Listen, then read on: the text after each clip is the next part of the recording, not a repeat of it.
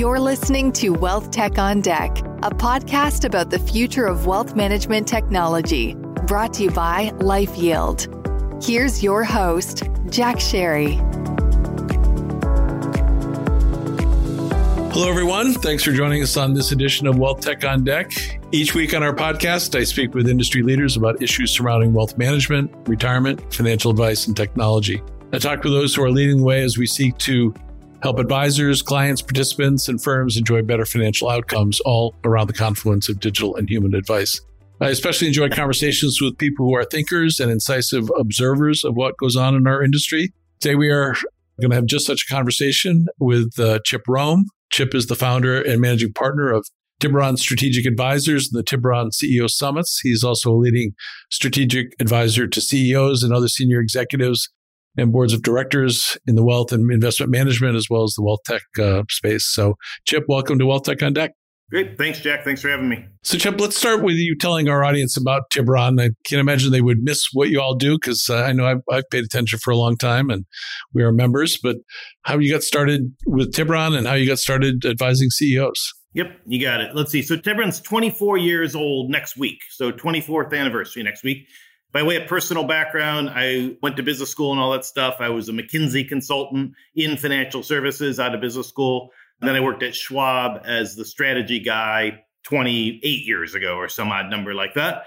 And about 24 years ago, started Tiburon. So my background was McKinsey strategy projects with financial services companies and Schwab strategy, discount brokerage and mutual fund supermarkets and RIAs and things like that. And we launched Tiburon in 1998, so 24 years ago. How did you come up with the idea? Where did it come from? Obviously, sound like you're doing strategy at Schwab and maybe some other spots, but how did you decide to launch it? Because it's kind of a unique program in our industry. Yeah. For those aspiring entrepreneurs out there, I'm probably not your case study. I did not really try to launch Tiburon. I didn't write a business plan. I didn't think anything about this. I just was kind of done in corporate America and, hung out a shingle, did a few consulting projects for mutual fund companies. And this was kind of pre-ETFs and so some mutual fund companies and some RIAs. And I knew what was at Schwab then, the FAS business, Financial Advisor Services, the RIA custody business extremely well. I knew the mutual fund supermarket, OneSource, and the mutual fund marketplace extremely well. I knew online trading extremely well. So actually, it didn't even have a name. Tiburon didn't have the name Tiburon Strategic Advisors. It was just me. And I took my admin from Schwab and hired one analyst. And that was the beginning of Tiburon.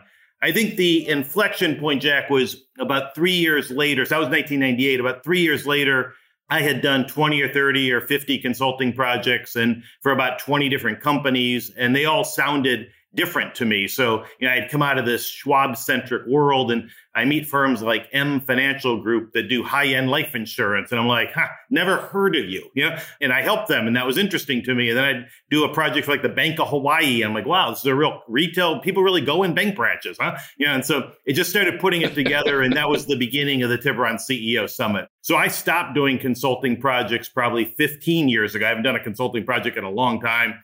Launched the Tiburon CEO Summits. We write research. I sit on a bunch of boards. I guess I sit on 7 or 8 or 9 company board of directors today. We invest in some fintech companies. And so Tiburon's taken on kind of a different life. There's no more consulting going on, more the CEO summits than my personal board portfolio. Gotcha.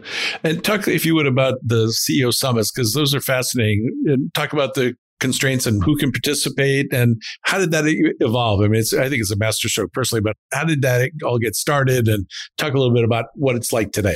Yeah. So again, a bit like the firm, Tiburon CEO Summits were not a master plan. It was, I think the original, maybe 10 of them. We're on number 42, Jack. The one coming up in May will be number 42. And I think we had about 10 of them at the local Tiburon hotel. It's called the Water's Edge for the handful of people who even know where Tiburon is. We might have had 15 Tiburon member client people sitting around a table.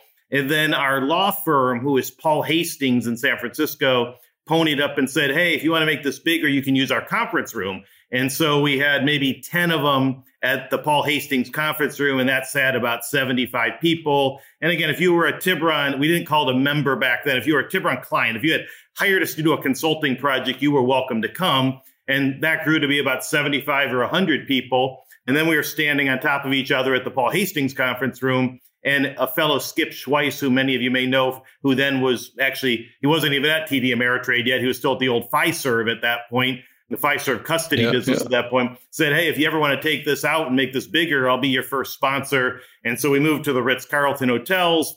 And that was in San Francisco. Then maybe the next year we started doing our spring summit in New York. And so speed up the world. We've now done 20 or 30 of them between New York, San Francisco. And then last fall, we tried Dallas, who was a big hit. And coming up in May, we're doing the Boston Four Seasons. And I think we have record attendance already. So, so on they go. So again, there was no master plan, in fairness. It was me gathering people who had different thoughts, not so different, Jack, than what you're doing on these podcasts. And, I was putting them around a physical table. You're putting them on podcasts, but putting thought leaders in a room and discussing. And it's now taken on its own life. And we'll probably deliver 300 CEOs to the Boston Summit, now all of whom are Tiburon members. And the most junior person in the room is an EVP, Executive Vice President. So it's truly a CEO summit across a lot of different companies. Having participated in a couple, I can tell you as a participant, they're fascinating because it's the best and brightest in our business. The leaders of our industry are all there.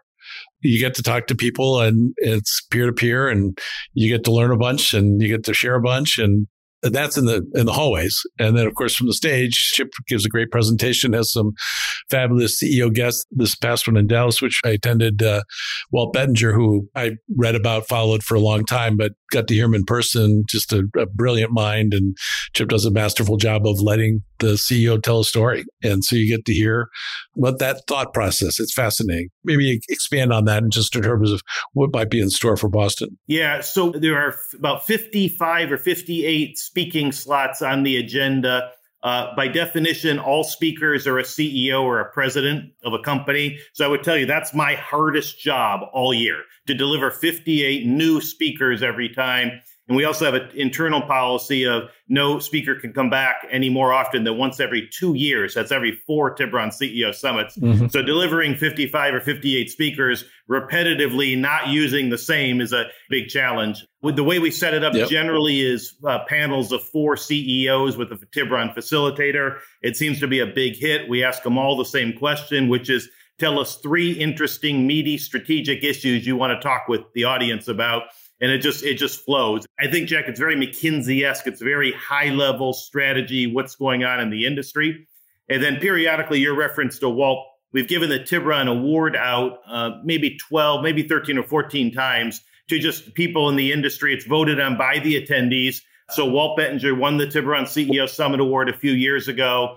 I think the first winner was Chuck Schwab, and then Ned Johnson, who we just lost a few days ago, and Joe Mansueto from Morningstar, and Jack Bogle, who we lost, and Harry Markowitz and Bill Sharp. And these are the names who've won the Tiburon CEO Summit Award. And when we have them back, and only when we have them back, do I do a fireside chat with each one of them. So coming up at the Tiburon Boston Summit, we have 2 award winners back. Bob Reynolds, who built the 401k business at Fidelity and then went on to run Putnam and other firms, and then Mark Cassidy, who built LPL Financial. So they're prior Tiburon Award winners, and I'll do a fireside chat with each one of them, the upcoming Tiburon Summit. So that's what I did with Walt, and I agree with you. Walt's a terrific speaker and a terrific proponent for the entire industry, not just his firm.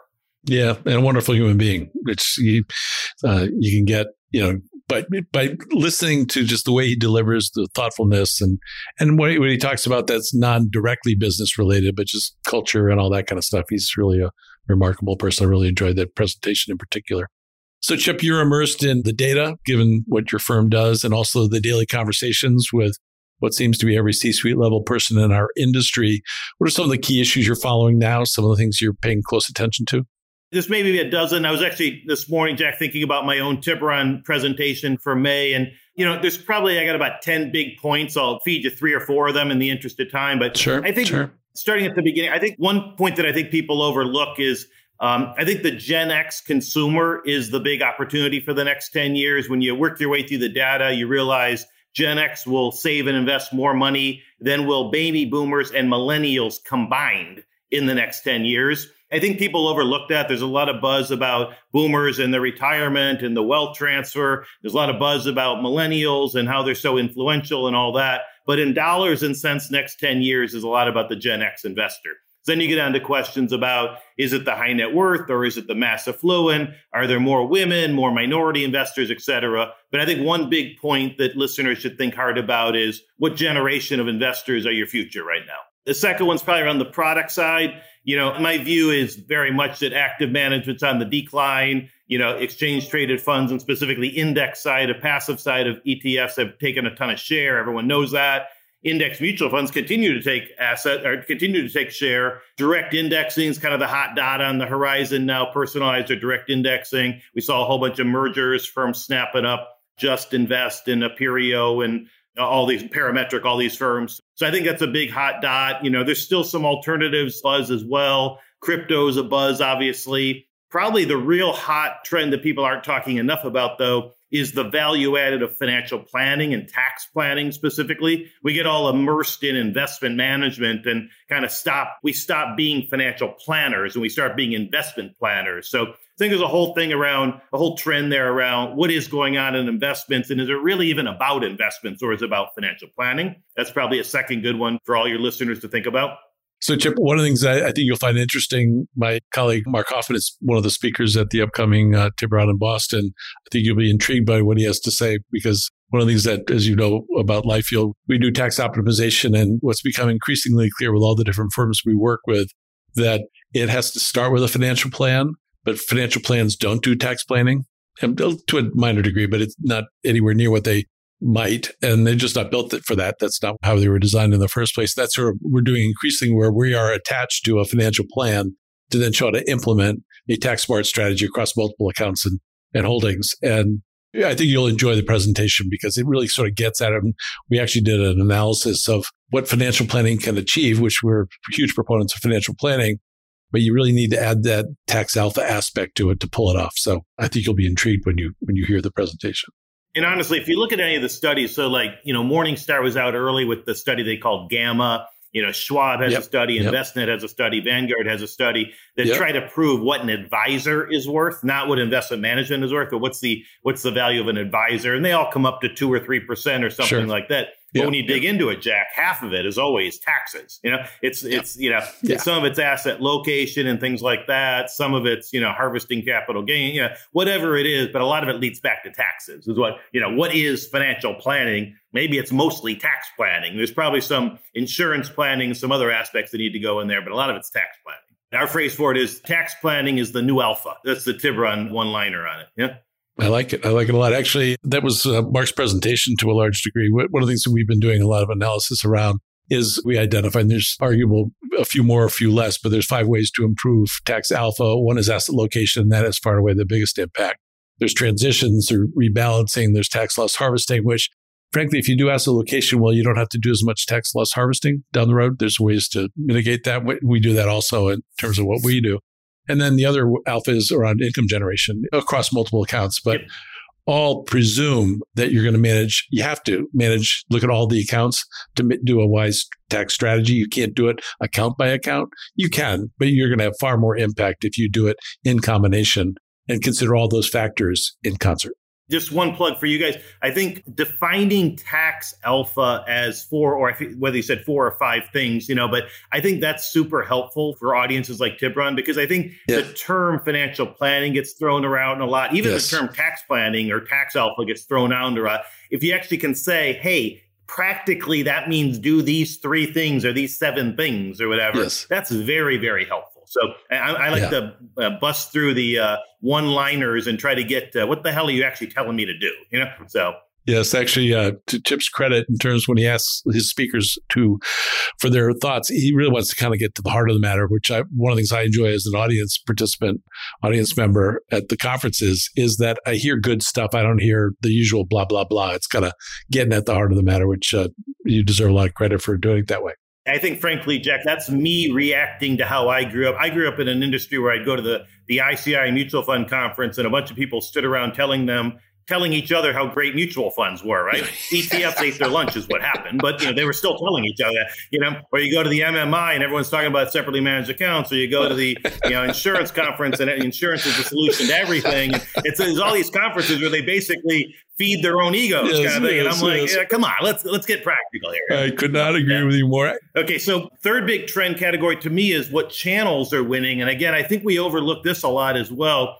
The discount broker, robo-advisor channel, which I would include like Fidelity Retail and Vanguard Retail in there, that channel is doing extraordinarily well. And I think people overlook that channel and they poo-poo that channel. And I'm a proponent for the good work that those firms are doing and serving that validator consumer who needs a little help and a little advice. And I think people poo-poo Robinhood, I think wrongly. I remember the days they talked down about Schwab and said, Schwab can have all those little accounts. Someday they'll all come to fill in the blank. They'll all come to Merrill Lynch or wherever. And that's not what happened. They were wrong, And I would say, the Robinhoods and the Acorns and the Stash and the Schwab Retails, all these that are out there gathering tons of clients and serving lots of accounts, they'll hang on to those clients. They will expand their offers and hang on to them. So one part of channels is that.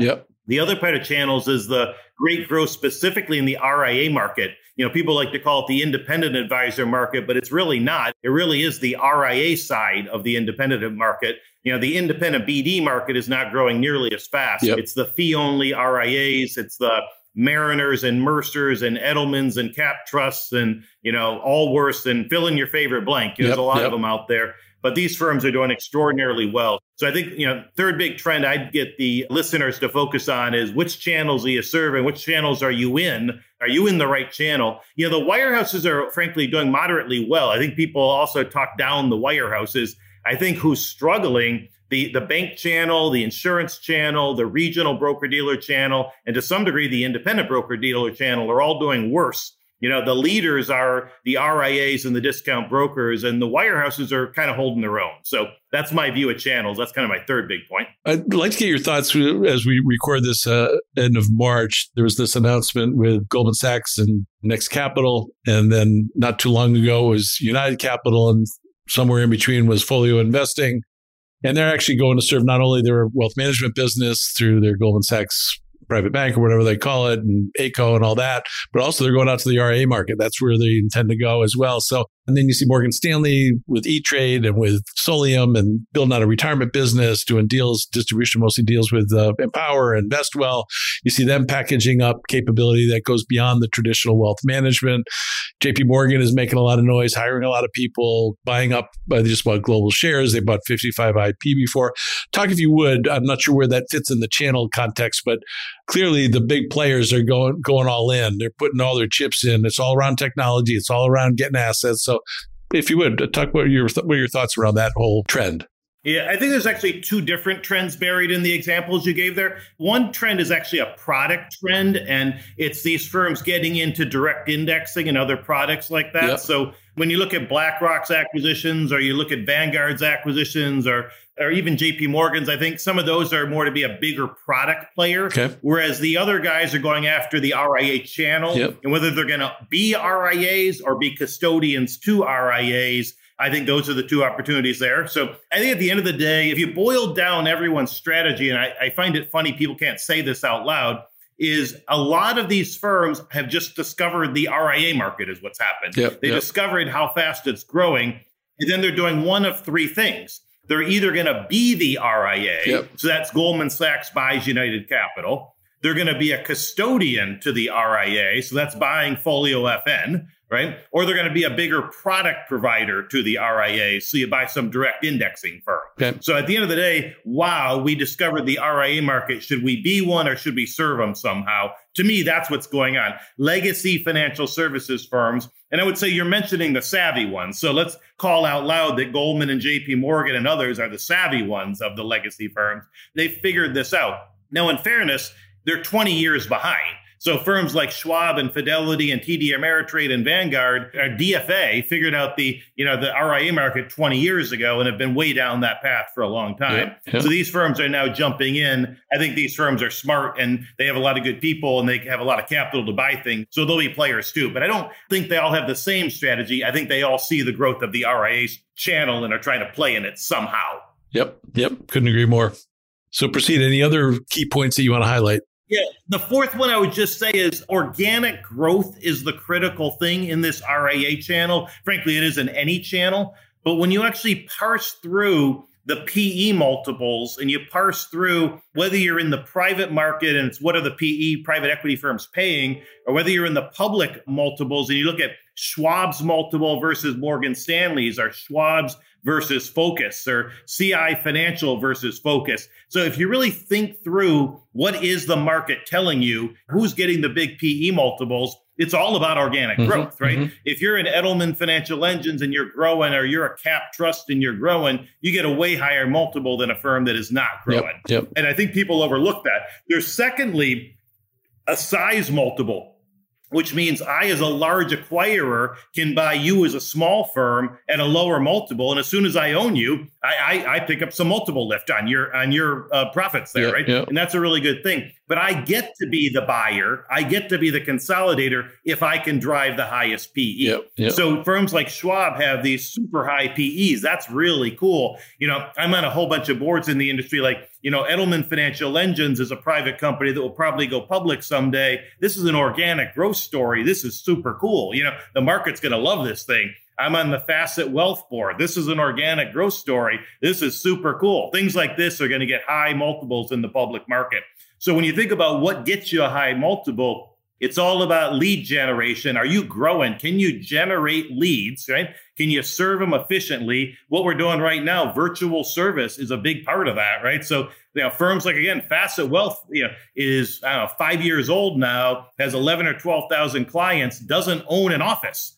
Every single client is only virtual, right? That's a pretty powerful thing. And that drives a level of service, that drives a higher profit margin, and that drives a higher PE.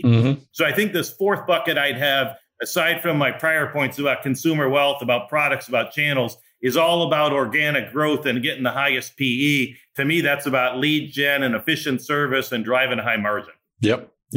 Talk a little bit, if you would, you talk about PE, but sort of underlying or sort of a fundamental is just plain old assets. I mean, all these firms, not all, but many firms reported significant increases in net new assets.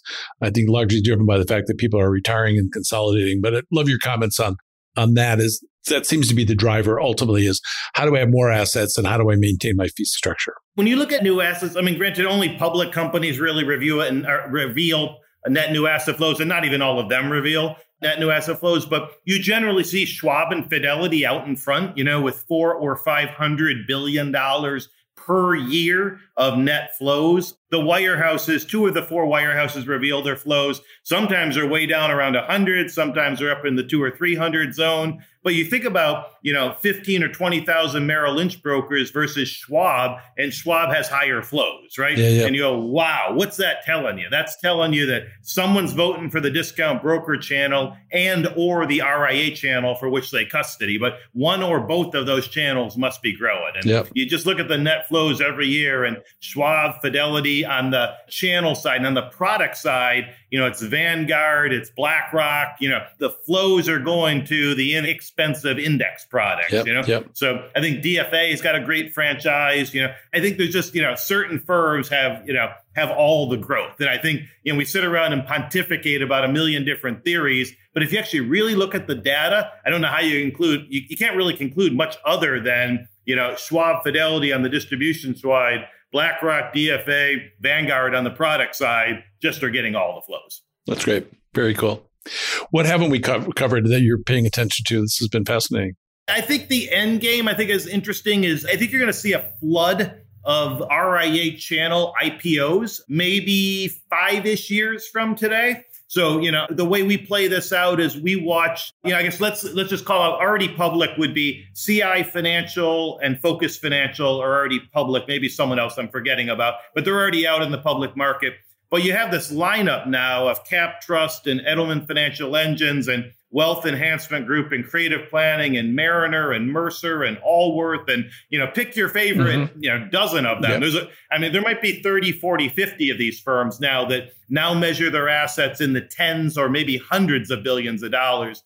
I think you'll see them consolidate. We jokingly call that the consolidation of the consolidators. So, those that rolled up some firms will now marry each other, and you'll see the consolidation of consolidators. Not so different than what the wirehouses did. Yep. Like, you think through, what is UBS? Well, it's mostly Payne Webber. Or Morgan Stanley was Dean Witter and a bunch of other firms. Or Wells Fargo was Wachovia Securities and AG Edwards and a whole bunch of other firms. That's how they got there. They consolidated over time, right? And so I think you're going to see these firms continue to consolidate, buy in the $300 and $500 million RIAs, buy in the $1 and $2 and $5 billion RIAs. And then you'll see these firms that are hundreds of billions start merging with each other. Then there'll be several $100 billion and they'll be in the public market. So maybe about 5 years out now, I think you'll see a lineup at the door. It'd be a good time to be an investment banker. If you're like taking companies public, you're Goldman Sachs or FT Partners or one of these firms that takes firms public, probably pretty exciting time for you. RIA channel about maybe 3, certainly 5 years from today. That's great. So this has been fascinating, Chip, and we try to keep our podcast under half an hour and our time goes short. So what are 3 key takeaways you'd leave with our audiences? You covered a lot of ground, but what would you identify as 3 key takeaways? I'll give you 3 that conflict with one another so that your audience can chew on them. Number 1, to me, it's all about organic growth, right? The market is efficient. Those that have organic growth will grow the fastest. That's the first point, right? So if you're Mercer and you figured out the Schwab referral program, or you're Edelman and you figured out radio leads, or if you're Morgan Stanley and you buy Solium Capital to hand leads to your advisors, you buy E-Trade Retail to deliver leads, they get it. Those firms are all doing things to drive organic flow to their advisors, right? So point 1 is you got to have an organic growth strategy. Buy leads from SmartAsset or Wiser Advisor or NerdWallet, but somehow you got to figure out organic growth. Number 2 is I think the consolidation, it hasn't even got started. Like everyone who talks about RIAs have done all these acquisitions and all. When you look at the data, Jack, it's de minimis, right? Depending on what you count as an independent advisor, it's tens or hundreds of thousands of them. And we can count under 1,000 transactions every year. So that's certainly not a lot of consolidation yet. I think it will be a lot of consolidation, but not yet. So I think the consolidation play is still on the horizon. This is the one I'll say for the other side. I do not believe in the demise of the small advisor. The common wisdom says therefore, since there's all this consolidation, if you're not ginormous tomorrow, you're going to be out of business. I think that's hogwash. There's no basis for that to me. If you're a $50 million RIA, or maybe $100 million, but a $50 million RIA, and I live in San Francisco, not the greatest place to pick if you're going to be a small firm. But if you got a $50 million RIA firm, you charge 1% a year, your revenues are $500,000, maybe you serve 80 or 100 clients, the chance that you're going to face a lot of competition is pretty darn low. The chance that you have good technology and can have a high profit margin is pretty high. If you're making $500K of revenues and maybe pocketing 300 or 350 of it every year, that is a pretty good life in 90% of the world. Sure, absolutely. I don't think small advisors are really as threatened as everyone says they are. I do believe in the consolidation. I don't believe in the therefore small advisors are in trouble. So that's one I'd put on the other side of the line that people can chew on. I couldn't agree more. One last question, Chip, as we do each week with our podcast, as we bring our session to a close, could you tell us something interesting or unique you do outside of work that people may not know about you or would find interesting? Okay, here. So I'll give you 2. So I do 2 social things that I do on an annual basis that your listeners are all welcome to participate in. One, I lead the Tiburon Impact Adventures with a guy named Scott Hansen, who's the CEO of Allworth Financial, and a guy, Craig Wheats, who's the president of First Rate. And we take a group of 50 or 100 people to Mexico. We just did this a couple weeks ago, just south of Tijuana, Mexico, and we build houses for underprivileged families there. So we do that every year, end of February. It takes us 2 days to build a house. About 15 people on one house can build a house in 2 days. We were there just a few weeks ago. We took 50 people and we built 3 houses. So it's called the Tiburon Impact Adventures. I welcome your listeners into that. Separately, every summer, I lead something that we jokingly call the Chip and Skip Excellent Adventures, which is an outdoor hiking group.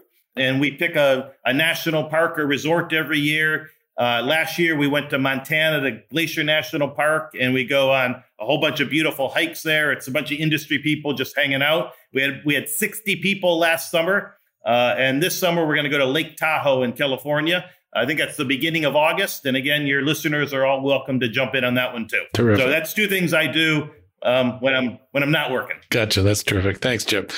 So, Chip, really enjoyed our conversation. I had high expectations. You've exceeded them. I look forward to our next conversation, which is probably going to be in Boston in a few weeks. And we'll see you at the Tiburon Conference there. For our audience, if you've enjoyed our podcast, please rate, review, subscribe, and share what we're doing here at Wealth Tech on Deck. We are available wherever you get your podcasts. Thank you again, Chip. It's been a real pleasure. Great. Thanks for having me, Jack. Thanks for listening to this episode of Wealth Tech on Deck, our ongoing conversation about improving financial outcomes for all. This podcast is brought to you by LifeYield and produced by Reverb. Subscribe to future episodes in Apple Podcasts, Spotify, or wherever you listen to podcasts. You can connect with our host, Jack Sherry, on LinkedIn and Twitter. And for more information about our perspective on the future of financial advice, visit our website at lifeyield.com.